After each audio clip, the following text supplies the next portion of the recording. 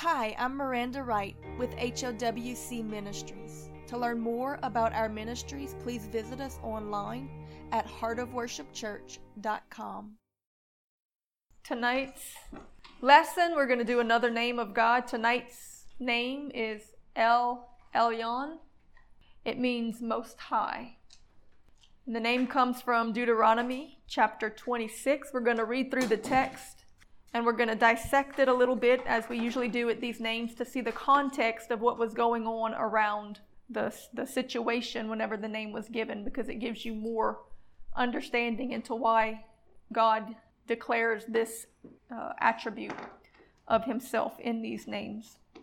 So starting in verse 1, Deuteronomy 26, we're going to actually read the whole chapter, but we're going to break it up and talk about a few things in it as we do.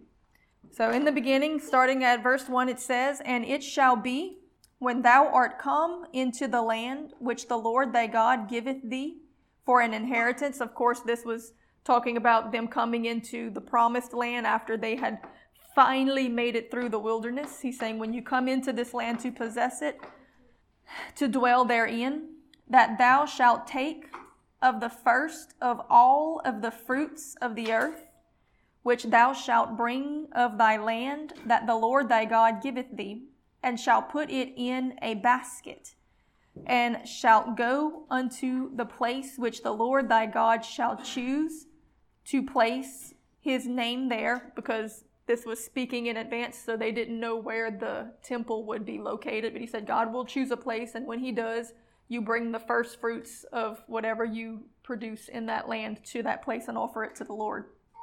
"And thou shalt go unto the priest that shall be in those days, and say unto him, I profess this day unto the Lord thy God, that I am come unto the country which the Lord sware unto my fathers for to give us. And the priest shall take the basket out of thine hand, and set it down before the altar of the Lord thy God.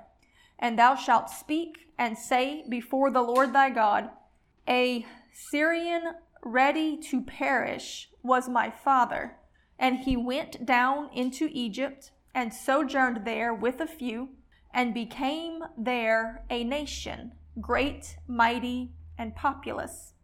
And the Egyptians evil entreated us, and afflicted us, and laid upon us hard bondage. And when we cried unto the Lord God of our fathers, the Lord heard our voice, and looked on our afflictions, and our labor, and our oppressions." So he's saying, when you bring these first fruits, once you get the land that God has given you, once he's blessed you, once he's prospered you, you go and you give of the first fruits, and then you give him thanks for all the things that you have, and you basically rehash the story to give a remembrance to the fact that you were once a heathen, you were once in bondage, you were once a slave in Egypt. But the Lord heard your cry, your plea, and he came and he rescued you, and he saved you, and he delivered you. When you give this offering, you give it as a thanks and a remembrance for all that he has done, for all that he's brought you to, and for all that he's given you. "And the Lord brought us forth out of Egypt with a mighty hand, and with an outstretched arm, and with great terribleness, and with signs and with wonders," remembering all of his miracles that he did in order to deliver you from this bondage. "And he hath brought us into this place, and hath given us this land, even a land that floweth with milk and honey." So he brought us into this land. He prospered us. He allowed us to have all of these wonderful things. The land is abundant now. "And now, behold, I have brought the first fruits of the land which thou, O Lord, hast given me." And so the very first things that are productive and produced, you give it back to him and give thanks.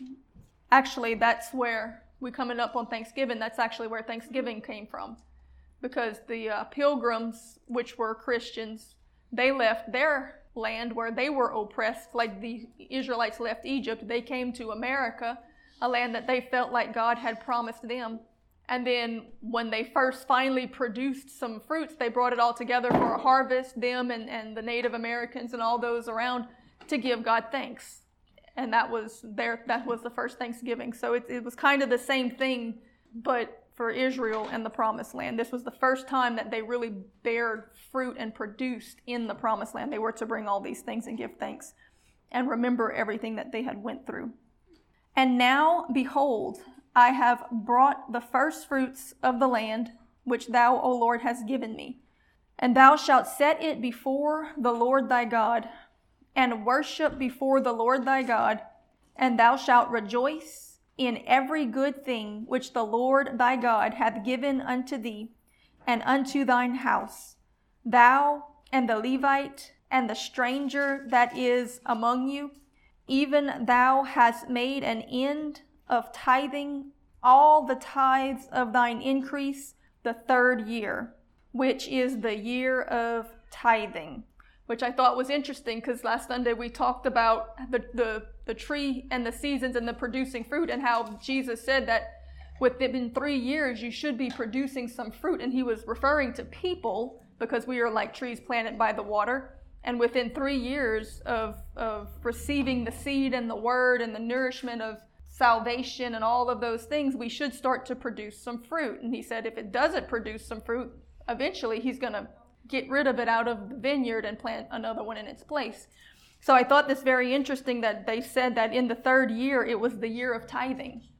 In other words, it's the year of giving back. For 3 years, God has poured in. So by the third year, you ought to be starting to give back. For 3 years, you've been nourished. For 3 years, you've been ministered to. For 3 years, you've been checked up on. For 3 years, you've been preached into and taught and tended to. By the third year, you ought to be starting to give back to God. You ought to be witnessing. You ought to be testifying. You ought to be leading in. Jesus said, if you're not gathering, you're scattering. You're either for me or against me. And I can tell you by experience in church, there really are only two. You can look through and you can see there are those who bring people in, and there are those who are scattering people out, that run people off. And now, we all know it's difficult, and we all bring in a whole lot more than what stays, but nevertheless, you can see there are those who never bring in. There are those who only scatter. There are those who labor to bring in. They're doing the best that they can with what they know how. Jesus said there's no middle ground. You're either for me or against me. And this is one of the ways you know that by the third year, they ought to be showing some kind of fruit. Now, this was talking about physical fruit, but it parallels both. I can say that God giving me this word was showing me some things. I know that God had started me doing the mannas, and he poured into me for 3 years. Every day he'd sit with me and learn, and I was writing the mannas and putting stuff out and getting all these messages together for 3 years. And then after 3 years of him pouring into me, he sent me to Baton Rouge to do the One Blood, to pour out. It was the year of giving back. It was a giving unto him. Everything that he had given me, all of the fruit, all of the revelation, all of the word, then got poured back out. It was given back. And I can see that those who had seeds planted in them 3 years ago that have continued to grow and the Lord has worked on them, it's been 3 years now since then, many of those are now being called into ministries. It's their time to give back.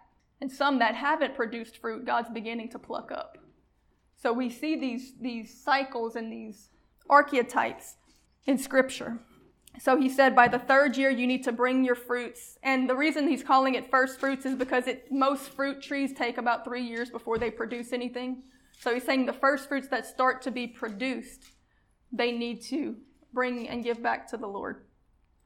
So it's the year of giving back. And thou hast given it unto the Levite, the stranger, the fatherless, and the widow. Now, it's interesting because it says you're giving it unto the Lord, but he says that what you've done to the least of these, you've done to me. So in actuality, you're giving it, he says, to the Levite, which was the priest, because they didn't have fields to supply for themselves. They lived and did the work of the ministry. So he gave to the priest to continue the work of the ministry, to the stranger, to the fatherless, which is the orphans, and to the widows, those who need it, those who couldn't tend to themselves, that they may eat within thy gates and be filled. God will feed you so that you can feed others. His water is for you, but your fruits are for others.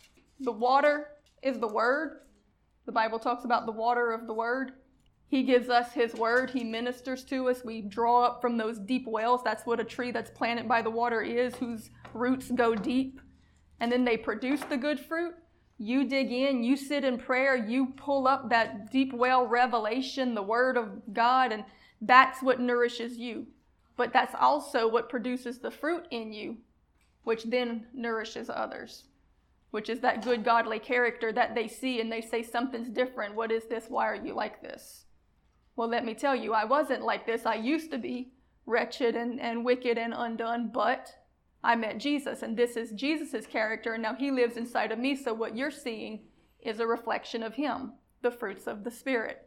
That's what's for others. That's what spreads the kingdom. That's what spreads the gospel. The fruit is what the reproduction of the tree. It's what holds the seed. It's the next word that's planted in somebody else. But it's not just the seed, because the fruit itself nourishes that seed. It's the environment in which that seed can take root and grow. So it's going to take love, gentleness, kindness, faith, patience, self-control, all of the character, the fruits of the Spirit, to create the environment to nourish that word so it can take root and grow. But that comes when you soak in the water of the word and his presence. So his water is for you, but your fruits are for others. The fruits are for him first, and then for others second, because the commandment said to love God first with all of your heart, and then to love others. Love is a fruit. The fruits are first for God. You give the fruits first to God. He gets the first fruits. And then it goes to others. Because if you give all of your fruits to others and you don't spend any time with God, you're going to stop producing fruit. You have to give to God first. Within 3 years, a tree should be producing fruit. The first fruits are to be given to the Lord, and all are to rejoice about it and be grateful for all that the Lord has given, for his promises and his faithfulness. All right, picking up in the verse 13. Then thou shalt say before the Lord thy God, I have brought away the hallowed things out of mine house, and also have given them unto the Levites, and unto the stranger, to the fatherless, and to the widow, according to all thy commandments which thou hast commanded me. All right, he gave to the Lord the tithe. He gave to the widow, to the orphan. In other words, the commandment was to be generous. There's something that we have to understand about what's taking place here. This is the 3rd year after they come into the promised land. So after 3 years, they come in, he trains them in the wilderness, he brings them in, he says, okay, here, go, produce, be prosperous, here's your blessing. And then he gives them 3 years. And then he brings them in, and he examines the fruit, really, is what's happening. Come before the Lord, and we're going to test some things. The first thing that he tests is, in this 3 years, have you been generous? Because we see it all the time where people are in their wilderness season and they're crying out for God to bring them to this promise or to bring them to this blessing. And when the blessings come, then they turn on God. Then they get selfish. Then they consume it upon their own lust. Then they forget about God. That was one of the things that he pled with them when they went into the promised land. Don't forget about me. Don't take advantage of the blessings. I trained you in the wilderness on how to properly steward the blessing that I'm about to give you. I want to actually give you more, but I have to see how you handle this first. So really at the 3-year part, it was really kind of, he was examining the fruit and seeing, how did you do? So we see the wilderness as a testing season, and we see the promise as the breakthrough, the reward. Praise the Lord, it is. But a whole new test starts. And this is where he's checking the results. So the first thing he checks is, did they give their first fruits back to the Lord, to the widow, to the orphan? Were they generous with what they were given in the promise? It continues, I have not transgressed thy commandments. Did you continue to obey God once you got into the promise? Neither have I forgotten them. Did you get distracted by the blessings once you got your promise? I have not eaten thereof in my mourning, he says. This talks both to showing compassion, but also did they keep fasting like they were in the wilderness, even once they were now in a land of plenty where they had plenty to eat. He had taught them in the wilderness with the manna to only eat as much as they needed, not as much as they wanted. Now he was testing them in the promise to see if they would maintain it. Basically, he took the training wheels off to see if they would stay the course on their own. You can look at the wilderness as kind of like the dad with the training wheels holding the bike saying, this is how you ride. Okay, now I'm taking the training wheels off. Let's see if you can do it on your own. Or the way the Lord kind of showed it to me today, I have to bring Caleb to college because his truck was getting worked on and we had some stuff to run in Ellick. And I'm sitting there on the college campus and I'm praying and it's like college. It's like they were in school before. You know, when you're in school in elementary and middle school and even a little bit in high school, you know, mom and dad is making sure you're getting up. They're making sure you go. They're making sure you're studying. And that was kind of like God in the wilderness. He was making sure that they learned the lessons, that they went to class. Then when they got into the promised land, it was kind of like college. Okay, there's things you can learn, but it's really up to you to discipline to continue to do it. You can slum out and lazy out, or you can go further. So now they had the opportunity to prove that they were going to do it even when they didn't have to, because it wasn't about him making them do it in the wilderness to begin with. It was about him teaching them what was right. I think one of the clearest ways we can see this is with the manna, because it says that he gave them every day, each person, according to his need. The King James says according to his eating, but if you look up the translation of that word, it literally means according to their need, because it literally says he gave them according to their need, which was 1 omer per person. So he said each person gets 1 omer, or a certain amount per day of the manna. So he determined this is what you actually need, and everybody gets what they need and no more. And the interesting thing is that it says that when they went out and gathered, because they didn't have a way to weigh it while they were out there, they came back in and each person weighed it to make sure that each person only got 1 omer. It says that those that had gathered a whole lot, when they weighed it, miraculously, it was only 1 omer. And those who hadn't gathered enough, because maybe somebody else was greedy, when they got there miraculously, it was 1 omer. So it says every person miraculously got 1 omer. Those who had gathered much didn't have any extra, and those who had gathered little had enough. Everybody had 1 omer. He was showing them how you have what you need, not what you want. Don't move in excess. And so then he tests them at this 3-year mark. And so this is part of what they're to profess when they come with their first fruit offering.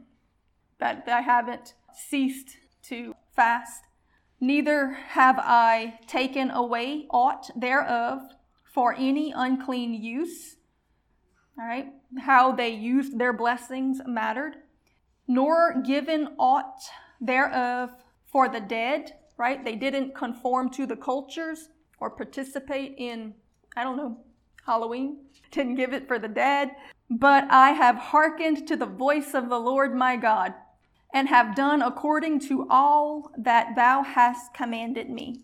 So we see that once they got into the promised land, there was this 3-year time period that God was kind of watching and letting them do to see how they would handle the blessing.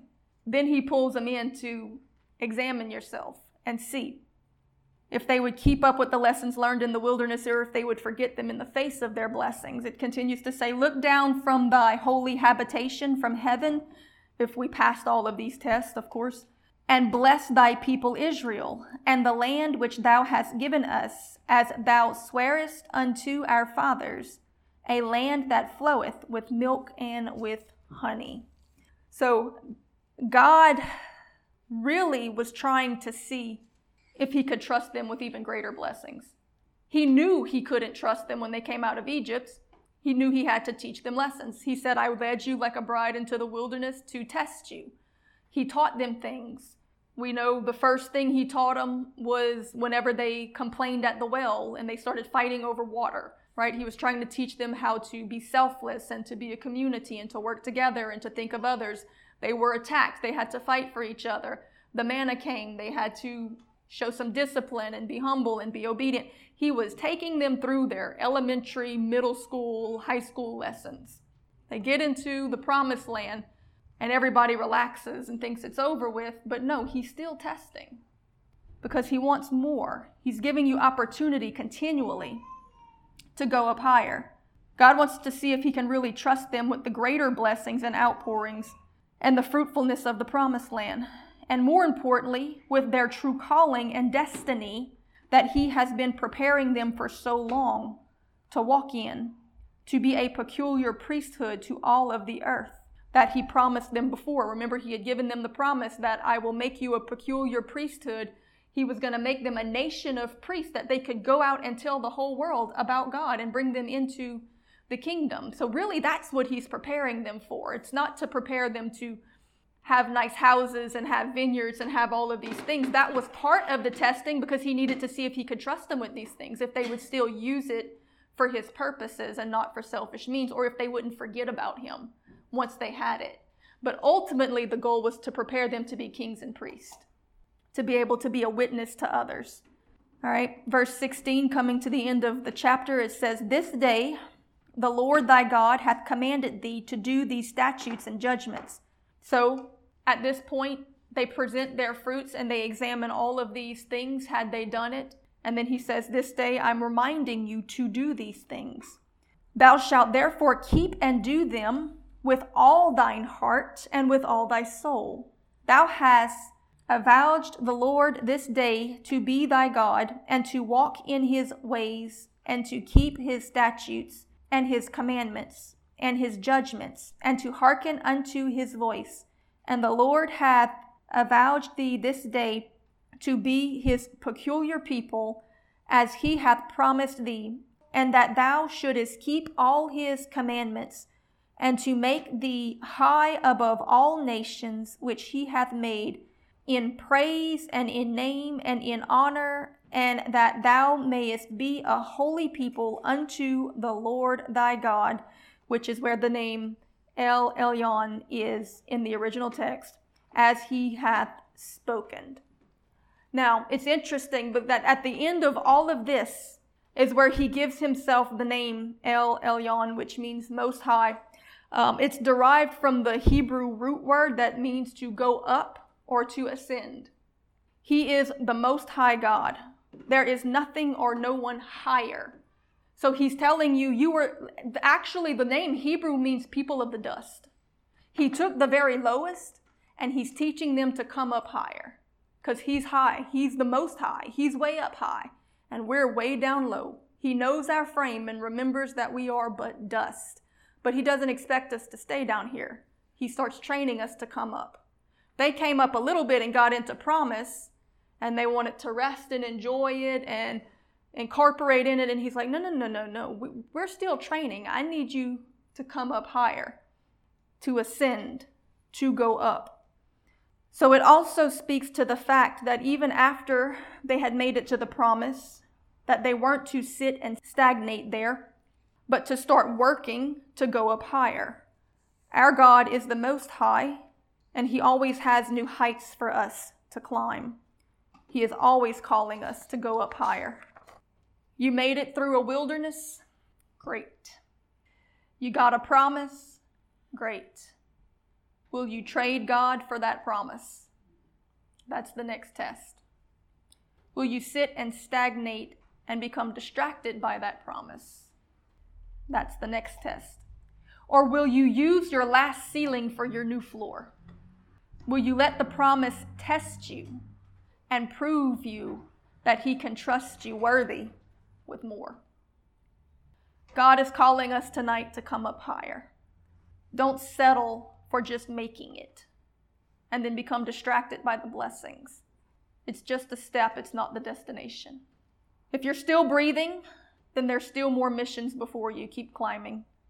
The real promised land is heaven, so don't stop fighting. There are more crowns to earn. If you're alive, then you're not done yet.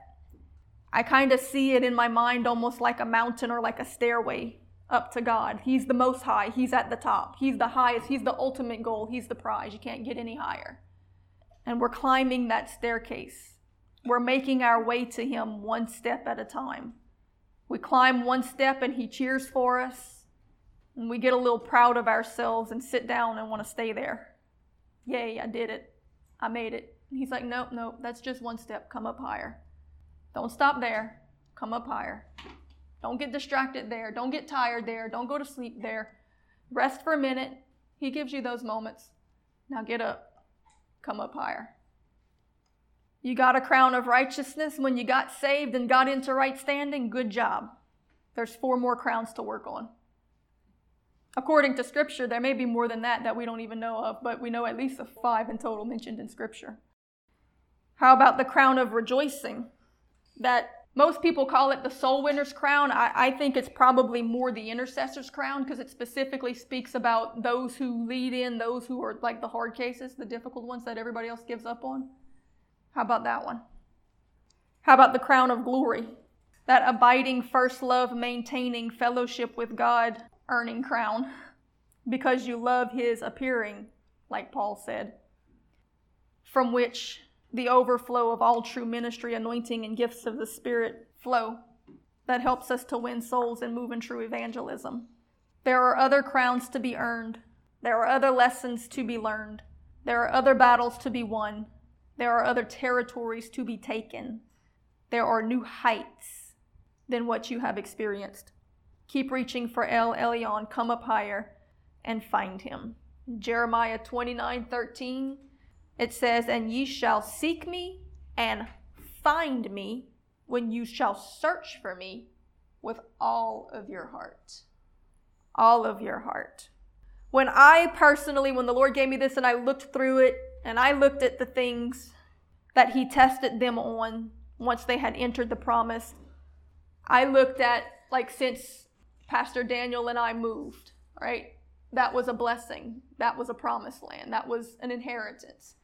Okay? Well, since we've been there, we're not there 3 years yet, so let me examine the fruit now. And I'm looking at this list of things and I can start to say, Lord, I think I failed on some of these because I don't think that I'm fasting as much as I was before. Not as sternly, not as strictly. And I don't feel like I've achieved the don't get distracted by the blessings. I think there have been times where I have really struggled with the distractions of keeping up with the new things. And so I'm like, well, Lord, I know you're giving me this lesson for me at least because I'm examining the promised land and how I'm handling it. And I don't think I'm getting a hoorah on all of these. And the Lord kind of spoke back to me on it. He said, well, the good news, right? The gospel. The good news is that you're still in the test. And it's an open book test. That's why I showed you the right answer in the book. Change the answer. You got to love our God. He gave us the book. So really everything is an open book test.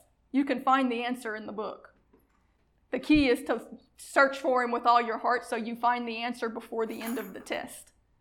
In Philippians chapter 3, verse 13, it says, brethren, I count not myself to have apprehended. This was Paul speaking. But this is one thing I do, forgetting those things which are behind and reaching forward unto those things which are before, I press toward the mark of the prize of the high calling of God in Christ Jesus. And so with that visual that I have of like that staircase or that mountain, and El Elyon, the Most High, is the Most High. He is the prize. He is the one that we're pressing towards. Don't get too proud of the step you climbed already.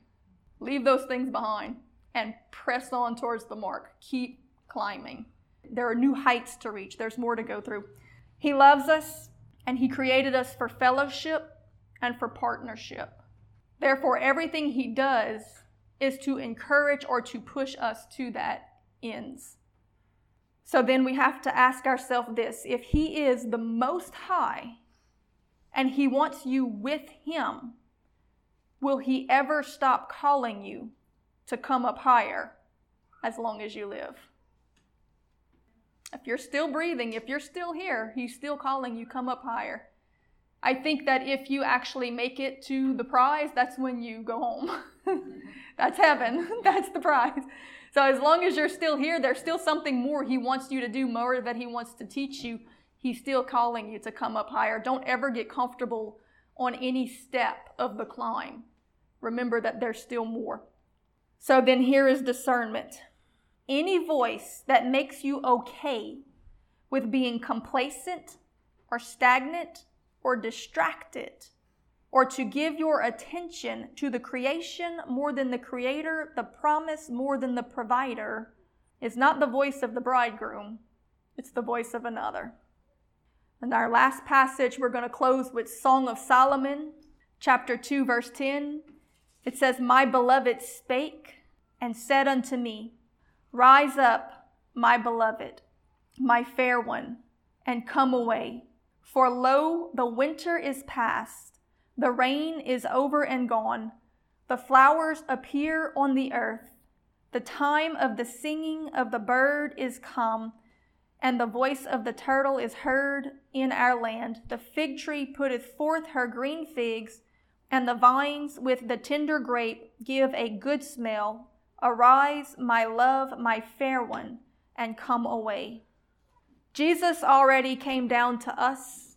He left his Father's house. He came down to us to betroth us, because in the culture of the time, the bridegroom would leave and come to the house of the bride's father to come together and to share a cup of covenant, a cup of wine. And when they both drank out of that same cup in the bride's father's house, that was the sign that she was accepting the betrothal and they were going to be married. Jesus left his Father's house. He came down to the bride's father's house. At the time, it said that the devil was the king of this world. He was going to be judged. So we were the children of the devil. So Jesus literally married us, the children of the devil. He went to her father's house to betroth her. He already came down to us, right? Then it says he goes back to his Father's house to prepare a place for us. So now it's our place to come up to meet him. He's not coming down to our level anymore. We have to come up higher. He's calling us come up. After the Lord gave me this message, I had opened to this Streams in the Desert devotion, and it ended with this illustration, I guess.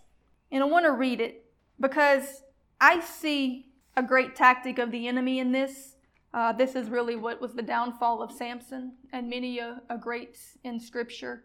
They didn't take seriously the tactic of the enemy to get them comfortable on the step or to pull them down when God is saying, come up higher. He says in the Streams devotion, it says, "On a day in the autumn, I saw a prairie eagle mortally wounded by a rifle shot. His eyes still gleamed like a circle of light.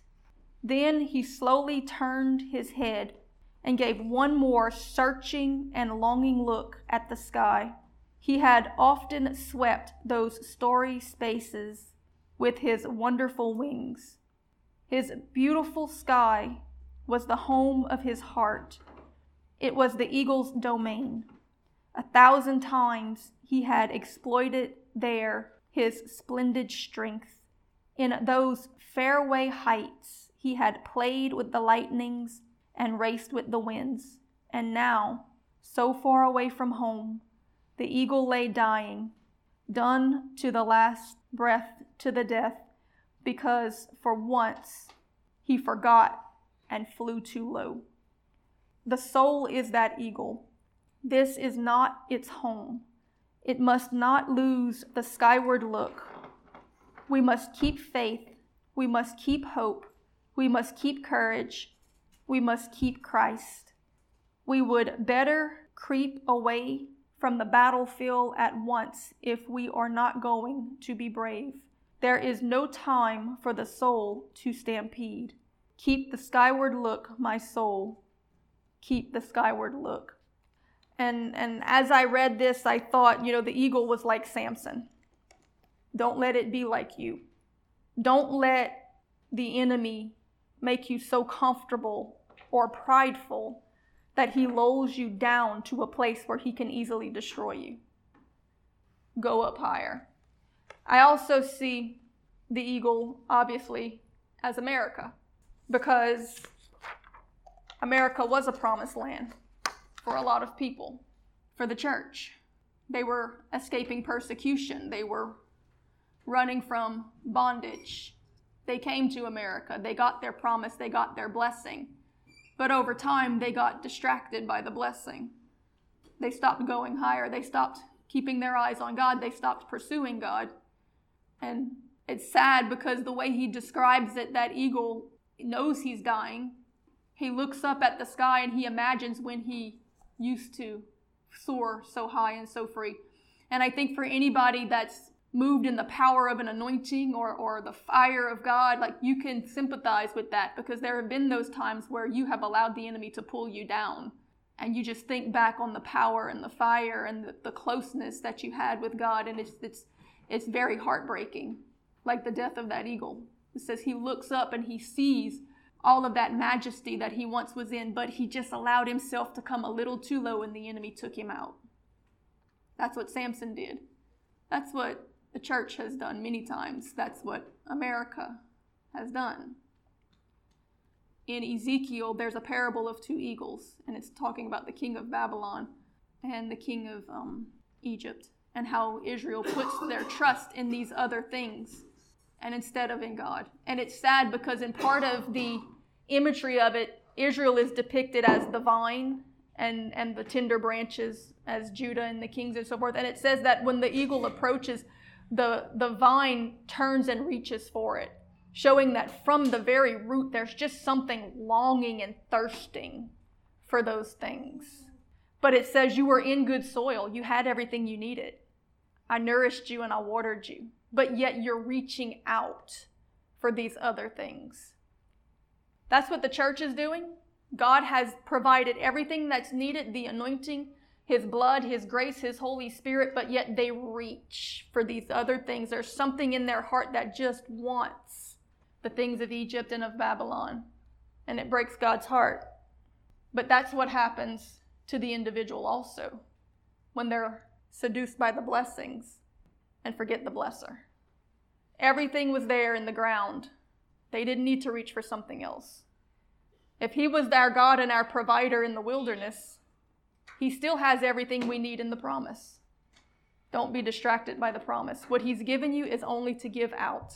It's only to bless others. Come back, draw, dig those roots down, draw from those deep waters. Let Him nourish you so you can nourish those around you. If you're in a promised land, don't let the land defeat you. You are there to defeat and possess the land and to bring Him, the God that was with you in the wilderness, the God that sustained you when you were just the people of the dust, and He's brought you to a new place for a purpose. Don't settle there. Keep coming up.